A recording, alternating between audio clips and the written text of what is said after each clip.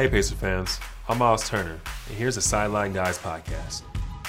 Welcome, Pacers fans, into another Sideline Guys Wednesday. As always, I'm joined by Jeremiah Johnson. My name's Pat Boylan, and we hope you enjoyed the episode last week with Eddie Gill and a little teaser looking forward. We hope to have Doug McDermott joining the podcast next week. Not exactly sure when we're going to be able to tape this, so if you don't see an episode out on Wednesday, February 17th, just understand we hope to have a good one coming your direction, but it might be perhaps Thursday or even Friday before we can get that Sideline Guys with Doug out next week. The Pacers, JJ, are in probably their most turbulent waters of the season, although important to note, Indiana had not lost 3 straight games until Sunday's loss to Utah.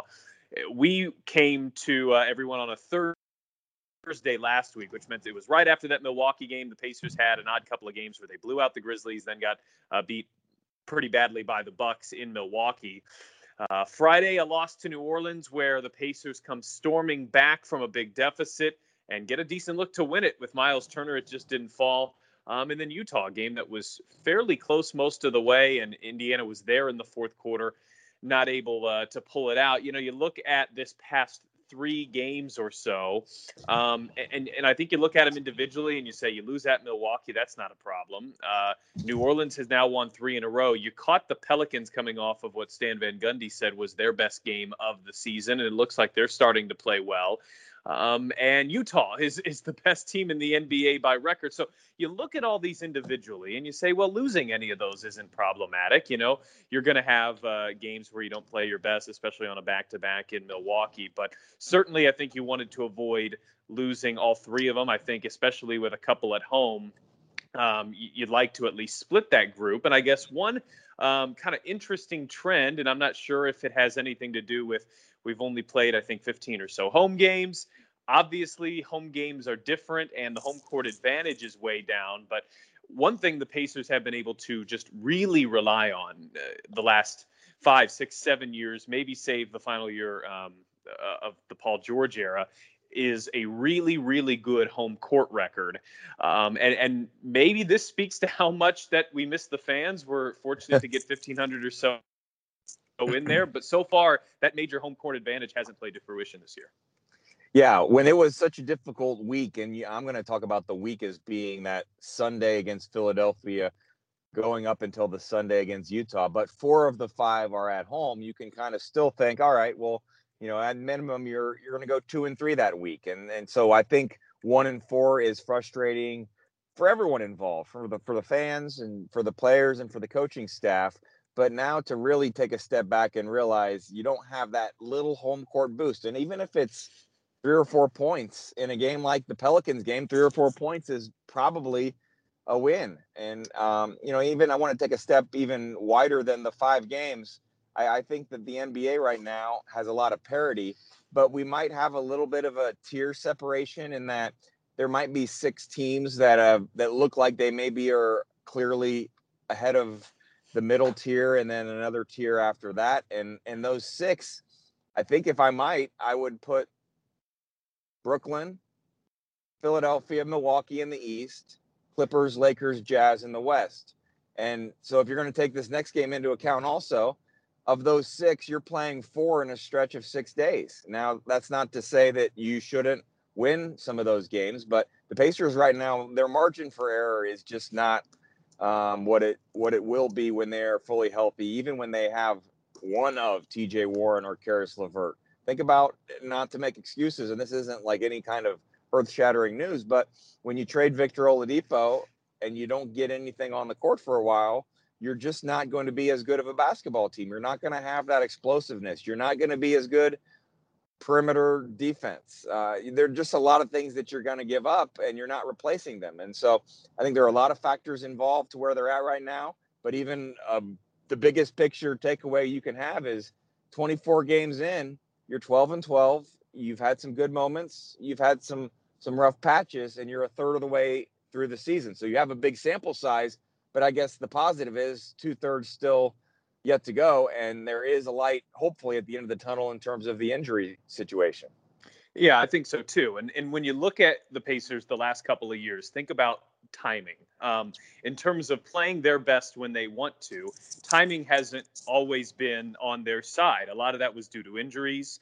The Victor Oladipo injury, not having Domantas Sabonis in the bubble. The Pacers haven't really been playing their best brand of basketball heading into the playoffs, probably since that 17-18 team, which took Cleveland to 7 games. And I think, after watching the last few years, I just think that's so important. And it's far from a guarantee that the Pacers will be at the end of the year. But I will say that I'm more than willing, to sacrifice some early mid-season ups and downs. I still think, TJ McConnell made the comment that he doesn't feel like the new defensive system, that there's still any learning curves with it. But I still think it's reasonable to expect some. You're playing fairly different on the defensive end, and this group has played well defensively, literally this entire group last year, but even most of these guys over the last few years have played well defensively, and I think there's hope for them being a good defensive team still. That hasn't played out through the first third of the season. But I think if there's a lot of reasons to be hopeful that when you get LeVert and you get Warren hopefully back, that you can be hitting your stride when you need to. And as we talked about on previous podcasts, so then can you do a little bit more than tread water during this point in the year? Well, right now, 12-12 means you are exactly at treading water. So I think it's reasonable to hope for this next, stretch of games, probably until you hit the All-Star break. You're talking now a little less than a month's time. What can you do from February 10th to March 4th? Do you find yourself at the All-Star break playing well? Do you find yourself a few games over 500? And at that point, do we then hopefully have some news on LeVert and Warren, which makes you optimistic for those guys' return? Those are up in the air. We don't know. But one thing you hit on a moment ago that I want to go back to, which I think is so important, when you don't have LeVert and you don't have Warren, your margin for error is significantly less. Domantas Sabonis and Malcolm Brogdon have been two of the most consistent guys in the NBA this year, and it's just not reasonable to expect them to look like an all-star every single game, despite the fact that they've almost given you that. But what I think you've seen a little bit in this last week is what is going to naturally happen over the course of the season, even for all-star caliber players. You're going to have some off nights. And unfortunately for Indiana, these two have come, kind of at the same time. They've coincided. So Sabonis had a good game against Milwaukee, but if you look at his last 2 games, he's shooting 31% from the field, 8 rebounds and 4 assists and 14 points. So again, just 2 games, but those are all well below his typical numbers. And a guy that was getting a double-double almost every single night now has gone the first game without double-doubles in back-to-back games, and I think it's been about 90 for him. And that's coincided with a little bit of an off stretch for Malcolm Brogdon. So you look at Brogdon's last 3. 13 points per game, 35% shooting, 17% from 3. Even the foul line, he's missed a few. So those are going to happen. And unfortunately for Indiana, they've happened simultaneous with each other. They've happened at the same time. And I think over the course of the season, you're going to find these examples few and far between. But it's unreasonable, even though for the most part, Sabonis and Brogdon had very, very few off games. And we remember the one really big off game that Malcolm had. He followed it up with a huge night against Toronto. But this is the reality of the NBA, and even the very best players go through this. And so when you don't have LeVert and you don't have Warren, and then there's a lot more pressure on Brogdon and Sabonis to be at the top of their games every night. And for a lot of the year they have. But now we're seeing an example of where they each have, a little blip on the radar. And then you consider you don't have LeVert, you don't have Warren. There's 40 points per game or so on their scoring averages. And Sabonis and Brogdon aren't quite playing at their level. Well, then that's, a challenging aspect to overcome. And that's what you're missing right now, I think, in terms of what you were talking about, your margin of error. Sabonis and Brogdon can have off nights, I think, when LeVert and Warren are there, and you can be just fine. It's going to be challenging to do it in the near term, though. And the other thing that I think that I'd like to look at, and I think sometimes maybe some can listen to this and say, oh, they're just making excuses. They always see the glass half full. But let's take that 5-game stretch and let's really see who you were playing against. First, you were playing against the Philadelphia team that's led by Dan Burke, defensively. So is there anybody in the NBA that knows those Pacers players better than Dan Burke? And if he has to give some advice or some tips, and I'll even throw Popeye Jones into that, because he's, been with Domantas Sabonis and Miles Turner for the last 3+ years. So if even if Embiid's not playing, is there anybody that really knows the strengths and weaknesses of this team and maybe the way to kind of control or slow down Sabonis and what Malcolm Brogdon likes to do? It's those two. Then the Memphis game, obviously, great Pacers win. Milwaukee, one of the best, longest defensive teams in the last few years. I think their defense has taken a step back this year, but maybe they're choosing a little bit of a different plan to be better in the playoffs and not show everything in the regular season. And then you've got the Pelicans, who is as big as any team that you'll see when you've got Adams and Zion Williamson. And then you go and you take on the Jazz, who are playing, the best all-around basketball, only team top 5 in offense and defense. And that just has the makings of a tough week. I'm excited about this Nets game because I think the Pacers offense is so much better, and this is even not at full strength. The Nets don't want to play any defense. So as much as I did kind of enjoy the kind of the grit and grind and kind of a slugfest a little bit against the Jazz, I think this has the makings for a 130, 125 kind of game on Wednesday, and I kind of actually am looking forward to that. Is that crazy to think that? No, I don't think so at all. And I think to your point on the schedule, look, you've got, I think you're going to look back as maybe the toughest or one of the toughest weeks of the year. Now, it's unreasonable to expect you probably to go 4-1 or whatever in it. But I do think, if you're the Pacers, you would have liked to see them grab more than one over that, time period that you're talking about. But still, I think how we open the podcast, every single game, if you look at it just in the frame of playing at Milwaukee, if you look at it just the frame of taking on the now 19-5 Jazz, falling in those games aren't bad.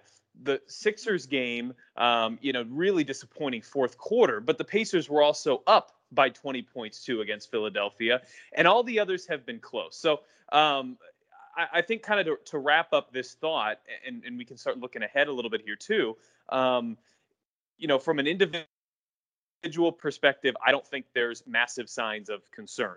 Now, the key, Mark Boyle mentioned this, and I think he put it pretty well in our broadcast leading into it. I asked him, the Pacers had lost 4 of 5, which is now 5 of 6. And I said, do you consider that concerning? And he said, no, you're going to have your ups, you're going to have your downs, you're not healthy. He said, however, it's concerning in the fact that you can't let it be the foundation of a big stretch of the schedule where you struggle. You can't let 4 out of 5 turn into losing 10 out of 12, for example. And I think I agree with that. You're going to have stretches. Last year, the Pacers lost 6 straight games at one point leading up to the All-Star break. And that team was on pace to win 50 games in the regular season, despite losing 6 in a row. So it's going to happen. The biggest key is, can you keep this stretch more of a blip on the radar, or do you allow it to turn into a time where you're digging yourself a hole that you're going to be regretting that you have to try to dig out of at the end of the year? Right now, that hole's not very deep, but it is a little bit of a hole. And so I think it's a little bit of a red flag, and you just say, okay, how can you get out of this right now before it becomes too problematic? Right now, not very problematic. We'll see in a week from now, if that has played to fruition or not. And when you look at Brooklyn, the Pacers, I think, are going to catch a little bit of a break, probably bigger than a little bit of a break with Kevin Durant not playing. But this is a team, we talked about it a little bit when that trade went down, that brought Karis LeVert here. You still got Kyrie Irving. You still got James Harden. Those are 2 of the most talented guards in the NBA. And so it's going to be, I think, a decent chance it's going to be a shootout, even without Durant. But you're right, Brooklyn has struggled to play defense. And the Pacers offensively this month, and it goes back to your point about the teams that they have played. Milwaukee, really good defensively. Philadelphia is good defensively. Utah's really good defensively. So I don't think this is a problem. But the Pacers in the month of February, their offense is around 20th. And this is an offense that's been top 10 in the NBA for most of the year. I tend to think you played three of maybe the top defensive teams in the NBA. Oh, and Memphis, too, was one of the top defensive teams in the NBA, and you had a big game against them, but still a very tough stretch of schedule from a defensive perspective. So I tend to think that's more a byproduct of the schedule than anything, and we'll see. Maybe a good opportunity, even though that Brooklyn game I think is going to be very tough, maybe a good opportunity to kind of get out of what's been a little bit of a slump offensively. I think your outlook is completely different, or maybe your analysis with just one more win. I mean, 12-12 Right. doesn't look good, but if you were 13-11 and you either got the Pelicans game or the Sixers game, which, both were basically there for the taking, then you're maybe not hitting that panic button, but now maybe people are starting to look around for it and ask, where's that button? Are we needing to hit this? And so I think that's kind of where it is right now. And even a wide-ranging look at the standings shows just so much parity. I don't even know if that's the right word, but I think the Pacers right now are maybe 2 games out of third and 2.5 up on 10th. So every game is important. And if they were 13-11, it would feel so much different and so much better. Looking forward, one thing that I'm interested to watch, and it's kind of related to this Malcolm Brogdon, Domantas Sabonis angle, there is something that I think some teams have found in the last week or so that will be replicated just in terms of the way they're playing both of those guys. I mean, Sabonis, we've seen different ways to play him, and Milwaukee decided back off completely, let him try to go to the basket, and as long as he doesn't get within 4 feet, you're okay. And then if you've got the length, let him get inside and make him try to shoot over you. And he's just not been as accurate around the rim as maybe we've expected. So I'm just interested to see how teams will choose to play him moving forward, how he can adjust a little bit. And then I think that'll be something interesting to watch with the coaching staff as well, because whatever has worked defensively against those guys it's a copycat league. And so the film's out there, and it's going to be time for some of these other guys to have consistent offensive games if those two are going to be either taken away or played in a way that they're not as successful. A guy that has come back and helps this margin of error that we're talking about a little bit is Jeremy Lamb. And I wanted to pose a question to you because Slick actually brought it up on his own. For those who haven't had the chance to listen, we don't have Slick throughout the game like we typically do, but he joins us pregame, halftime, and postgame every single game on the radio. And he said that if he were coaching the team, he would strongly consider putting Lamb with the second unit, not because he's not one of the top 5 players, but because he feels like that first group is good enough as it is, even without LeVert and Warren, that they really miss having that boost off the bench that Lamb can bring, that he felt like his time might be a little bit better allocated there. And we know what ends up happening is as the game goes on, you see different lineups and different rotations in there. And ultimately who starts, I don't think is quite as important as sometimes it's made out to be. Just a quick look at the numbers. They at least back Slick from this point. First of all, I will say Lamb has played overall extremely well, and he's played well as a starter, and he played well coming off the bench. In his games as a starter, Lamb is averaging 11 points per game, shooting 48% from the field, 56% from 3. Those are very good numbers. He's taking, in that time, about 7 field goal attempts per game, though. And those first 4 where he was coming off the bench, he was taking, he was taking 11 shots a game. So he's taking about 4 shots fewer per game with the starting lineup. He's been effective in terms of his percentages. There are other reasons why you start or don't start a guy than specifically what I'm asking. But do you think it's something that's worth considering? One of the things we heard from Nate Bjorkgren at the beginning of the season is that he would have different starting lineups. He would go to different second unit combinations, and game to game, it would fluctuate a little bit. Now, I think it's been pretty clear to see maybe 4 of the 5 starters are pretty well set, especially if you have, a fully healthy team, you might even have all 5. But I do think your point is a valid one, that I would like to see Jeremy Lamb, when he's out on the court, have that aggressive mindset more than he's able to do with the starters. The only counter that I would have to that is, I think the last 2 games we've seen kind of different Jeremy Lambs in the first half compared to the second half. I think he was the only Pacer in double figures if I'm correct, against the Pelicans at halftime. And he also was in double figures at halftime of the Utah game. But then I don't remember hardly anything out of him in the second half. And so I'm not sure necessarily if you put him in that second unit, can that kind of, hey, you're out there with different guys and you're needing to be the go-to scorer. One thing that I don't want to take away is the movement and what Doug McDermott does if Jeremy Lamb's on the court at the same time, because he's been so active, not just from scoring, but just the way he kind of, gets to the basket and is constantly moving. I'm not sure that works with the starting group. So I guess maybe my question back to you would be, if you put Jeremy Lamb in the second unit, who's your natural person to go in his place? Yeah, and that's a tough question to answer. I think maybe Doug McDermott, but then you run into the same kind of issue.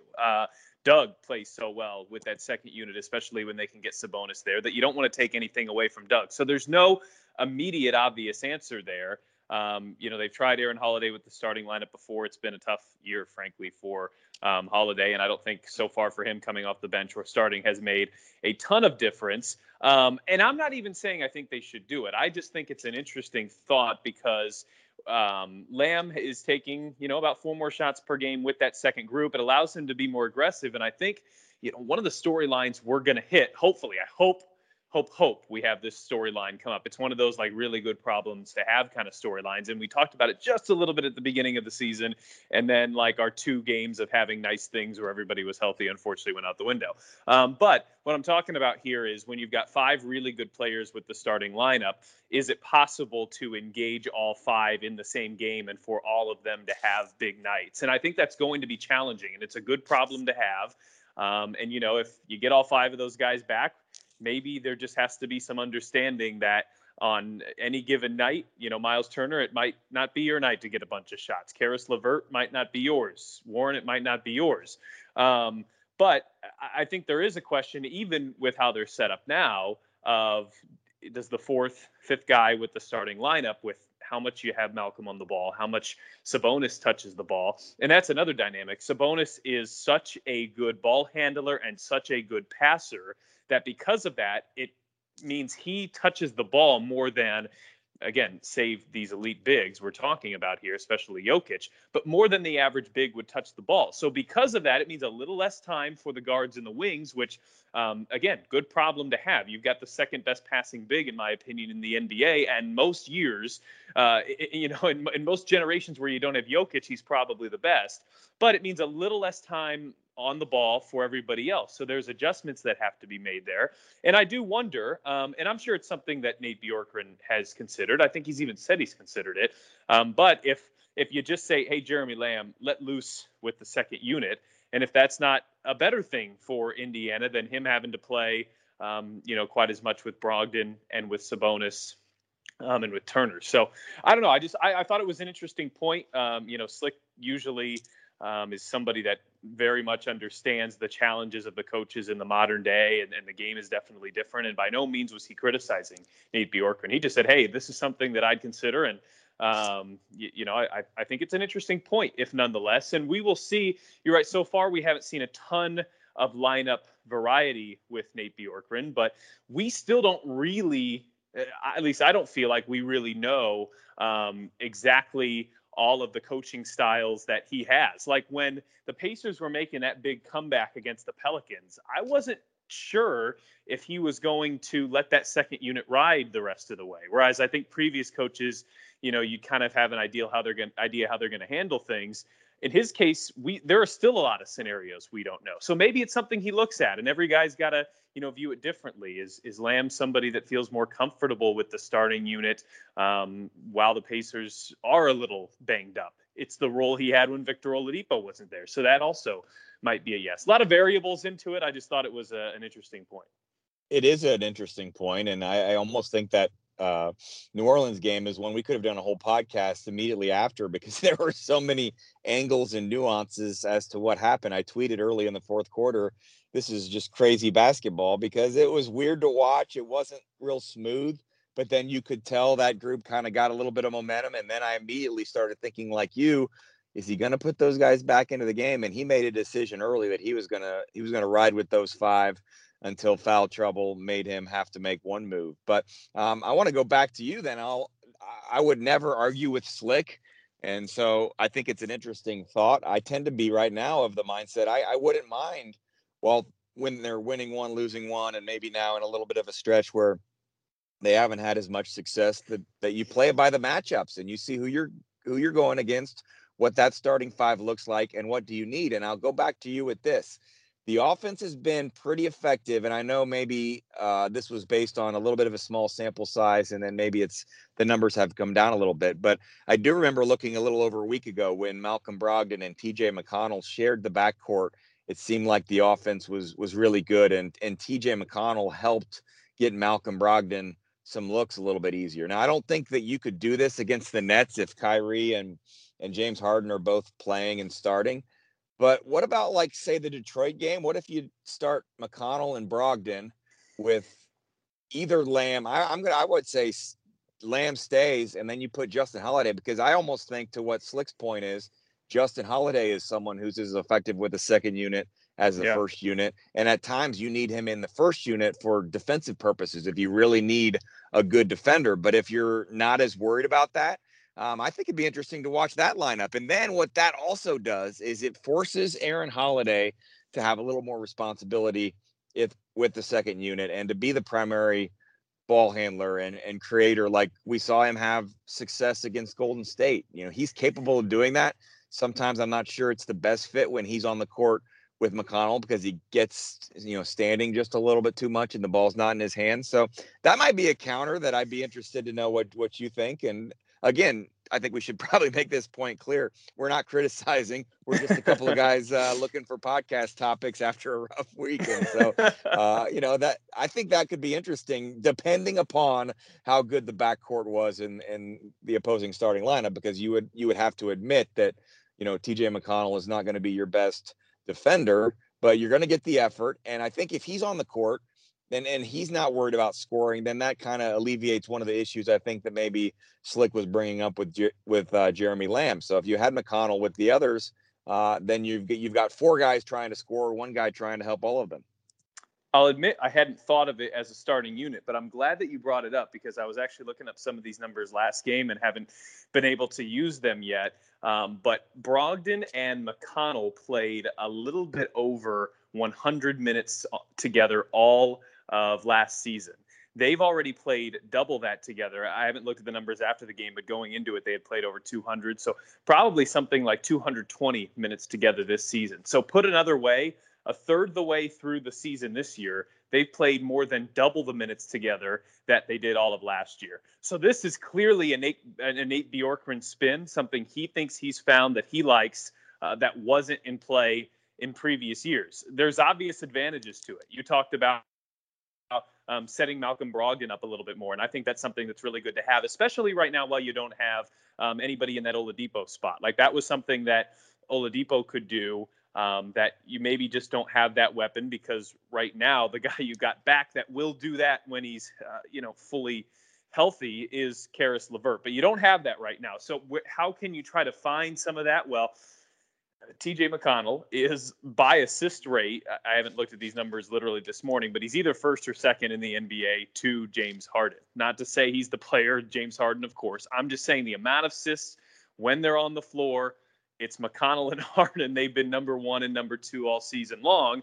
And I really like the dynamic of what he can do for Malcolm Brogdon, because I think while you want Malcolm on the ball, well, I think Malcolm's a great passer in his own right, and he's pretty high up in those passing rate, assist rate statistics too. I think he's such a good shooter that it's good to have a little bit of variety in there and have somebody that can set him up, because around the NBA, and this has been, a tale as old as time, when you're able to catch and shoot and look for your shot and hunt for your shot, your percentages are almost always better than when you're dribbling and trying to shoot off the dribble and off screens and all of that. And Brogdon's such a good shooter. I think it's important to utilize that weapon. One challenge of it can be on the defensive end. We know that McConnell, just sheer size, is not a terrific defender, but he makes up for it with the steals that he gets. So, yeah, I guess I would say that I would be a little surprised if we did see it in the starting lineup. Not shocked, But it would not surprise me if they continued to go to it a decent amount, because they already are using it a decent amount. And I think big picture, it's an interesting wrinkle. And those two, I guess I never would have thought of that pairing before. And part of that's because we hadn't really seen it going into the year. But the more I see it, the more I think I like it. And I'm guessing that Nate Bjorkgren and the coaching staff would feel the same. I guess the thing that I look at this starting group right now with Lamb and Holiday is that I almost feel like they could be separated and it would benefit both of them and the team. And now one thing we've seen, though, Justin Holiday probably more than Jeremy Lamb is his minutes are up significantly, and whether he starts or comes off the bench, he's playing a lot. Remember, he was the one starter that was on the court with the four-man combination of second unit players against New Orleans. And so I think his shooting, his 3-point shooting, I would say I'm as confident as anybody on the team right now. If he has his feet set, that he's going to knock down the three. And then you add in the two-way presence, and he's just probably, I would say, a little bit better all-around defender than Jeremy Lamb. Jeremy Lamb causes problems, gets deflections, and I think maybe helps off the ball a little bit. But I think right now Justin Holiday could be, one of the most important players on the team. And so if he moved out of the starting lineup, it wouldn't be necessarily to take away minutes from him. It might just be to try some different combinations and to showcase him. So there are a lot of options. And the other thing that we've seen in the last week, if we were doing this podcast last Thursday after the Milwaukee game, we might not have devoted any time to Goga Bitadze, but I think it's pretty safe to say that moving forward, that he's probably going to go into every game being a part of the rotation. I have a hard time thinking he's not going to play. That does a couple things, though.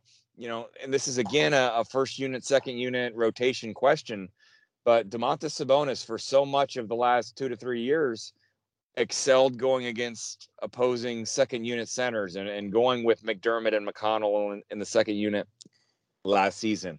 He's not really doing that as much this season, and I think maybe that's a natural progression. You're an all-star guy.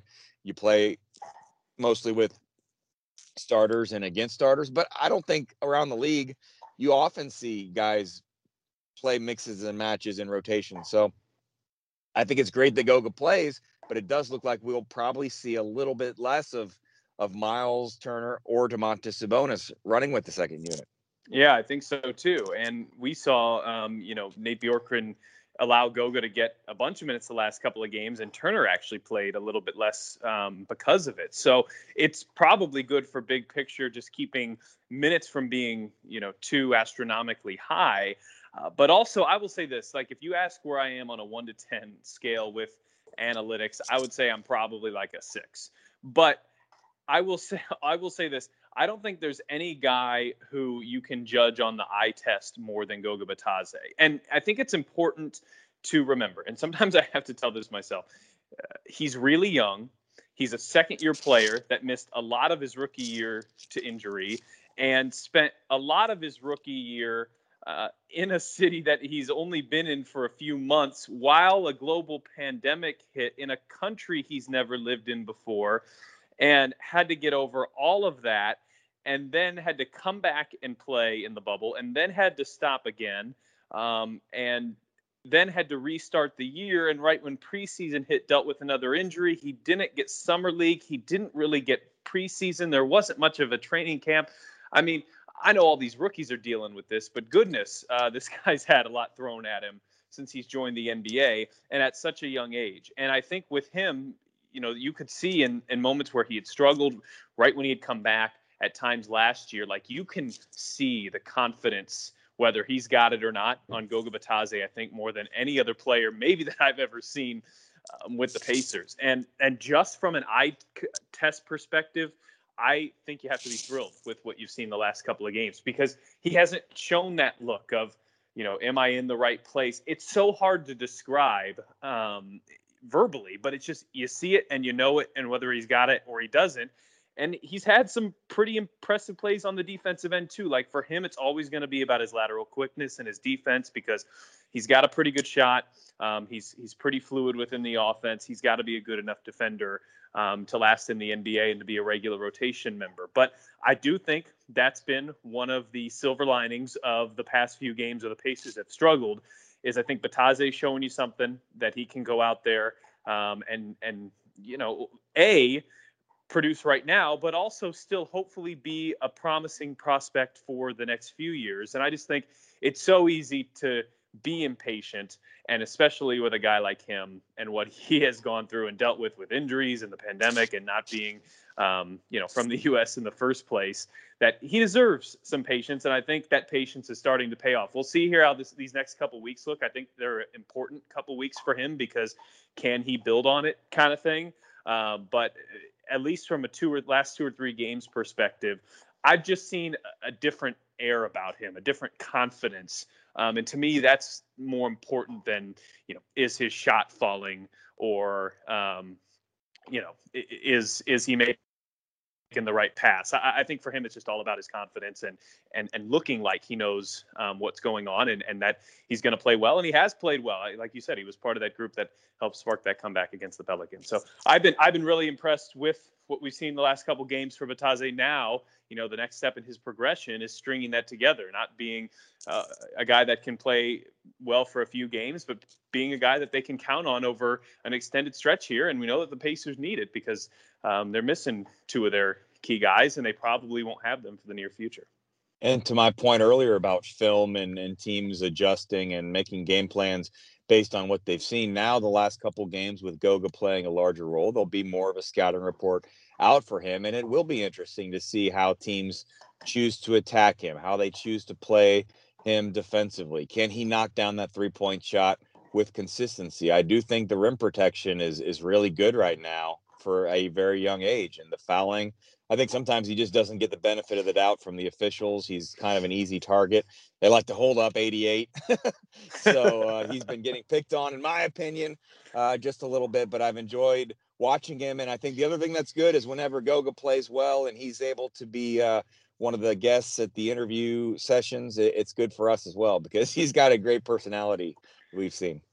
I will say this. He's almost always in a good mood. And I think there's something to be said for that. Even when he's struggling, like he's in a good mood and, he's just an upbeat and a positive guy. Maybe doesn't always have the awareness on days of the week, but, overall, that's a small price. I think there's something to be said for having different types of personalities within your locker room and that, relentless positivity and guy that keeps it light. Goga certainly fits that bill. Yep, Pat, this is an interesting week in that it's 3 road games in 4 nights. And, you could say you could see this team, if they're playing well, winning all 3. And you could see it going probably the other direction because the Nets are really, really good. Maybe they're a little shorthanded. I don't think anybody will be feeling sorry for them.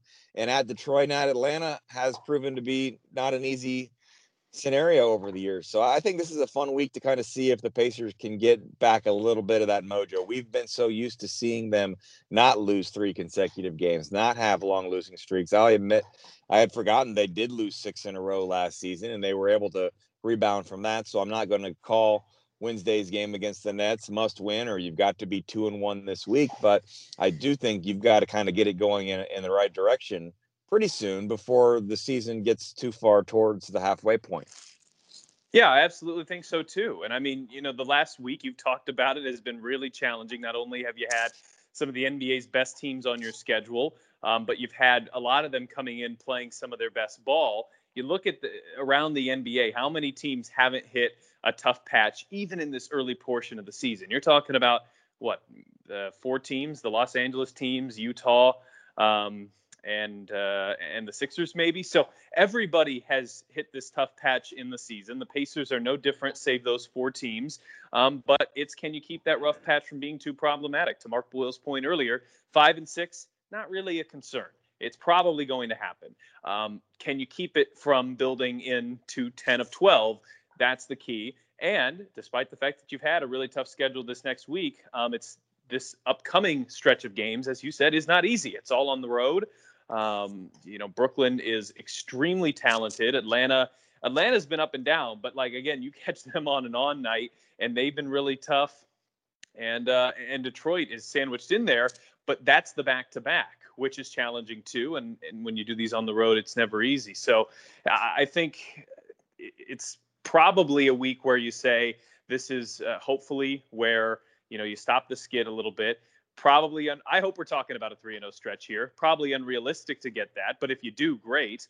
But nonetheless, can this be the time where you start to put the skids on a losing streak? I think that's what these extra 3 games are about. These next 3 games are, about getting back and finding your footing. And started the podcast talking about that home court advantage hasn't been there. And I mean, that is nothing besides a compliment to the fans and the arena.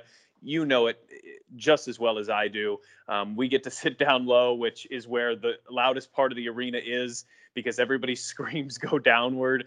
And I mean, the environment that you have in a close game in the fourth quarter at Bankers Life Fieldhouse, it's real. We hear other players that come into here talking about it, the way the building's set up, the stands are right on top of you, and you just don't have that. It's great having 1,500 fans in the building, but you just don't have that advantage. So on the other side, you'd like to see you have a better home record, and I think they will. But on the other side, you don't have to face tough road environments either. So perhaps you can make some of that up with the fact that these 3 games might look a bit more daunting in a normal schedule than they do without other teams being able to have fans, or only, a handful of fans in their building. So disappointing to have this stretch that you have, especially considering it's been home games, but then you don't look, I think, at these road trips maybe quite from the daunting lens that you might have beforehand. But I think where this team is next week, I think it'll be a little bit more significant than just where this team is every time we're recording a podcast, because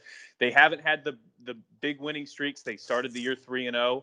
They've also avoided the big losing streaks. Every time they had 2 straight losses, the Pacers were able to follow that up with a win. Well, now for the first time this year, they've lost 3 straight. So how do they rebound from that?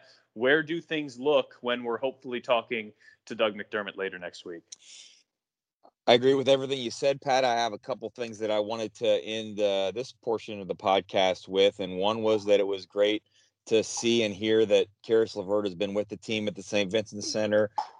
We don't know yet about practicing and things like that, but Coach Bjorkgren did say that he's been shooting at least and can have the ball in his hands. And Miles Turner has acknowledged that he's got a smile on his face at all times. And this is good for Caris to just be around, because he, as Miles said, doesn't really know his teammates that well. So he gets to know them a little bit, gets to know the coaches, gets to build a little bit of a bond. And then if and when he gets to the point where he can begin basketball activity, he will be ready to go. I did want to make a time to say something, a note of support and maybe appreciation for someone that we all love and respect. And that, of course, is Bill Bayno, the team announcing on Monday that he is resigning for personal and health reasons. And the statement I think many saw from Nate Bjorkgren, and I thought Justin Holiday had a really good thing to say about him when speaking with reporters on Tuesday.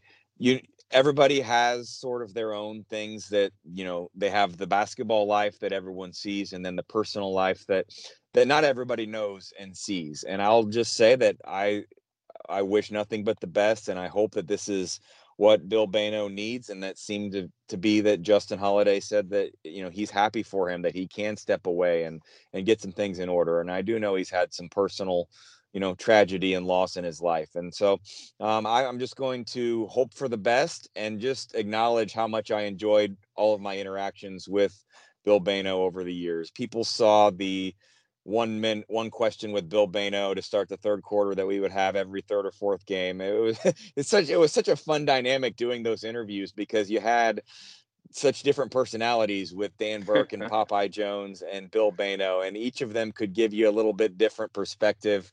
And that's one of the things I am missing as much as anything this season, is not getting to know and interact and let those assistant coaches, let their personalities be seen by the fans. But, Bill Bayno, we always had little jabs for each other, and they were all good natured. He sometimes would be critical of my sport coat, and I would come back with his shoes that didn't seem to always match, or maybe he had the same sport coat all 3 days of the road trip. But in general, just, whether he was at Starbucks and I talked to him there, and whenever I would see him, he would say, Jeremiah.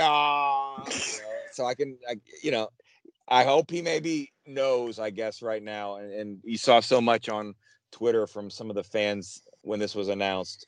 Basically, unanimous. Just, we love Bill Bayno. We want the best for him. I don't think he's on Twitter. So I just hope he can feel the love that the Pacers fan base and the Pacers organization has for him. And then you even think of the individual players that he's helped so much. I mean, the one that stands out is Domantas Sabonis, because of all the time they have spent together in the offseason. Nobody does better at sort of individual skill development than Coach Bayno. And he has a great way of interacting with NBA players in terms of, speaking on their terms and to them in a way that they get it. And that's why he has so many, I think, clients around the league. I mean, there are people who go to him in the summers, even though he's a Pacers assistant coach. He had a little bit of an agreement that he could continue to train players in the off seasons. And so I just hope everything can go well for him and he can have some peace, and that this can be what he needs. I think that was perfectly said. I don't really have a whole lot to add to it because I think you said it so well. But, one positive that we've seen over the last 4 or 5 years just as a society is we've gotten more awareness and more importance on mental health. And I think every time somebody is willing to make a move like this, it's extremely good for their own well-being, but I think it helps a lot of other people too. When somebody who's an NBA coach is willing to admit that they're going through struggles and that they're going to take some time to themselves. And think about it. I mean, this guy's been a high-level coach for a long time, but to be able to get to the stage that he's on and to care as much as he does, that's not an easy decision, but it's a strong one, and it's one that I admire a lot, because ultimately, you have to take care of yourself first. And if you're not well, then, nothing else really matters. And so I have a ton of respect for what I'm sure was a very challenging decision, but I'm very glad that he's strong enough to be able to make that decision and that he's had the support around the building to do something like that. You mentioned it. He's been through more than I think most people will have to go through. And, when I think of him, the first thing I just think of is, as you touched on, is relationships too, and how he conducts himself. And, I think of after practice where he's running, he's tossing the balls out to the guys playing around the horn, or whether it's when he's got that arm pad around his arm bar and working with the bigs. And I mean, the guy is just constantly, in conversation mode. He's constantly joking. There's almost every single time they would play that Around the World game, there's some sort of inside joke going on between he and whoever he's throwing the ball. I mean, it's just, it's been fun to watch. And those are, kind of the interactions that, as you said, we miss getting to have in this COVID environment. And with a new coaching staff, unfortunately, one of those challenges has been we haven't really gotten to meet any of them, save Zoom press conferences. And we're fortunate that we get to talk with Nate Bjorkgren sometimes double-digit times a week, but there's still him looking at a screen and you talking into a screen. And there's just something personal that you miss about doing a Zoom conference versus something one-on-one, even if you're not asking a question, even if, you're not conducting an interview. But Bill Bayno was somebody that came from that other coaching staff and somebody that we got to know a little bit more. And as you said, you had your halftime interviews with him, and he was always very gracious when you would ask for his time with an interview. So, I just think I respect his decision so much, because I'm so glad that he is taking this time to make the right decision for him, but also because I think he's going to help other people that are faced, with similar challenges. And I think every person that makes a decision like this helps themselves, helps other people, and certainly wish the best for Bill Bayno, and hope to get to see him in person at some point in the not too distant future. Absolutely. We love you, Bill Bayno, and we hope for the best. And we hope for a good week, Pat, in Pacerland. Maybe we can have, a little more to talk about next week. Yeah, that's the thing with this podcast. You and I have started it, I think, for about 5 years ago. And look, I think our audience, for the most part, knows this now. If it's a tough week, you and I could be lucky to have these jobs for 40 years. And we're never going to rip into guys. That's not our job. That's not what we do. That's not what we're here for. We're not daytime sports talk radio hosts. We don't have to come up with hot takes. And sometimes, a podcast like this can be more challenging than others. And where we come from. But also, I think, you hopefully know that we're going to shoot it straight with you. And if the Pacers have lost a few in a row, that you can come to us for your analysis as well. And we take a lot of importance on that side of things too, that you can listen to what we have to say and consider it and understand our perspective and where we're coming from. But ultimately, these podcasts are a lot more enjoyable when things are going well. And obviously, as a fan, that's the case for you too. So I think we're all hopeful that we do a couple of these a year where it's just been, kind of a tough week on the floor. So we've gotten used to it. But they're still not our favorite ones to do. So hopefully next week we'll have Doug McDermott, I think. And hopefully they're talking about a rebound and maybe it's one of, if not our best podcasts of the year. Yeah, I'm looking forward to that. And, to be honest, I actually am really looking forward to the games this week. So tune in on the radio side of things. TV, we've got some later start times, I think, for all three of them. We'll be on 7:30, both Wednesday and Thursday for pregame coverage, and I believe 7 o'clock on Saturday. And quick shout out, the Mad Ants and the G League are starting their restart in their bubble in Orlando. Check out the Fort Wayne Mad Ants website for more information there. You can potentially catch up with what Cassius Stanley and some of the Mad Ants are doing. And I don't know all the details. There is going to be some sort of broadcast. I'm not sure if the width of where the broadcast is going to go to is going to hit down in Indianapolis. I'm still trying to figure some of those details out, but we'll certainly keep you up to date if nothing else. And our friends over at Fort Wayne have also started a podcast. If you subscribe to Pacers Sound, you got that podcast in your feed a couple of weeks ago. And if you are interested, make sure to give them a follow because it's exciting to see things after almost a year's time get kicked back into gear on the Mad Ants side and on the NBA G League side. That'll wrap it up for this week. Again, beware, this podcast might not be out Wednesday next week, but we hope to have Doug McDermott, and we think it's going to be worth the wait. For JJ, I'm Pat. We'll talk to you next week on the Sideline Guys podcast.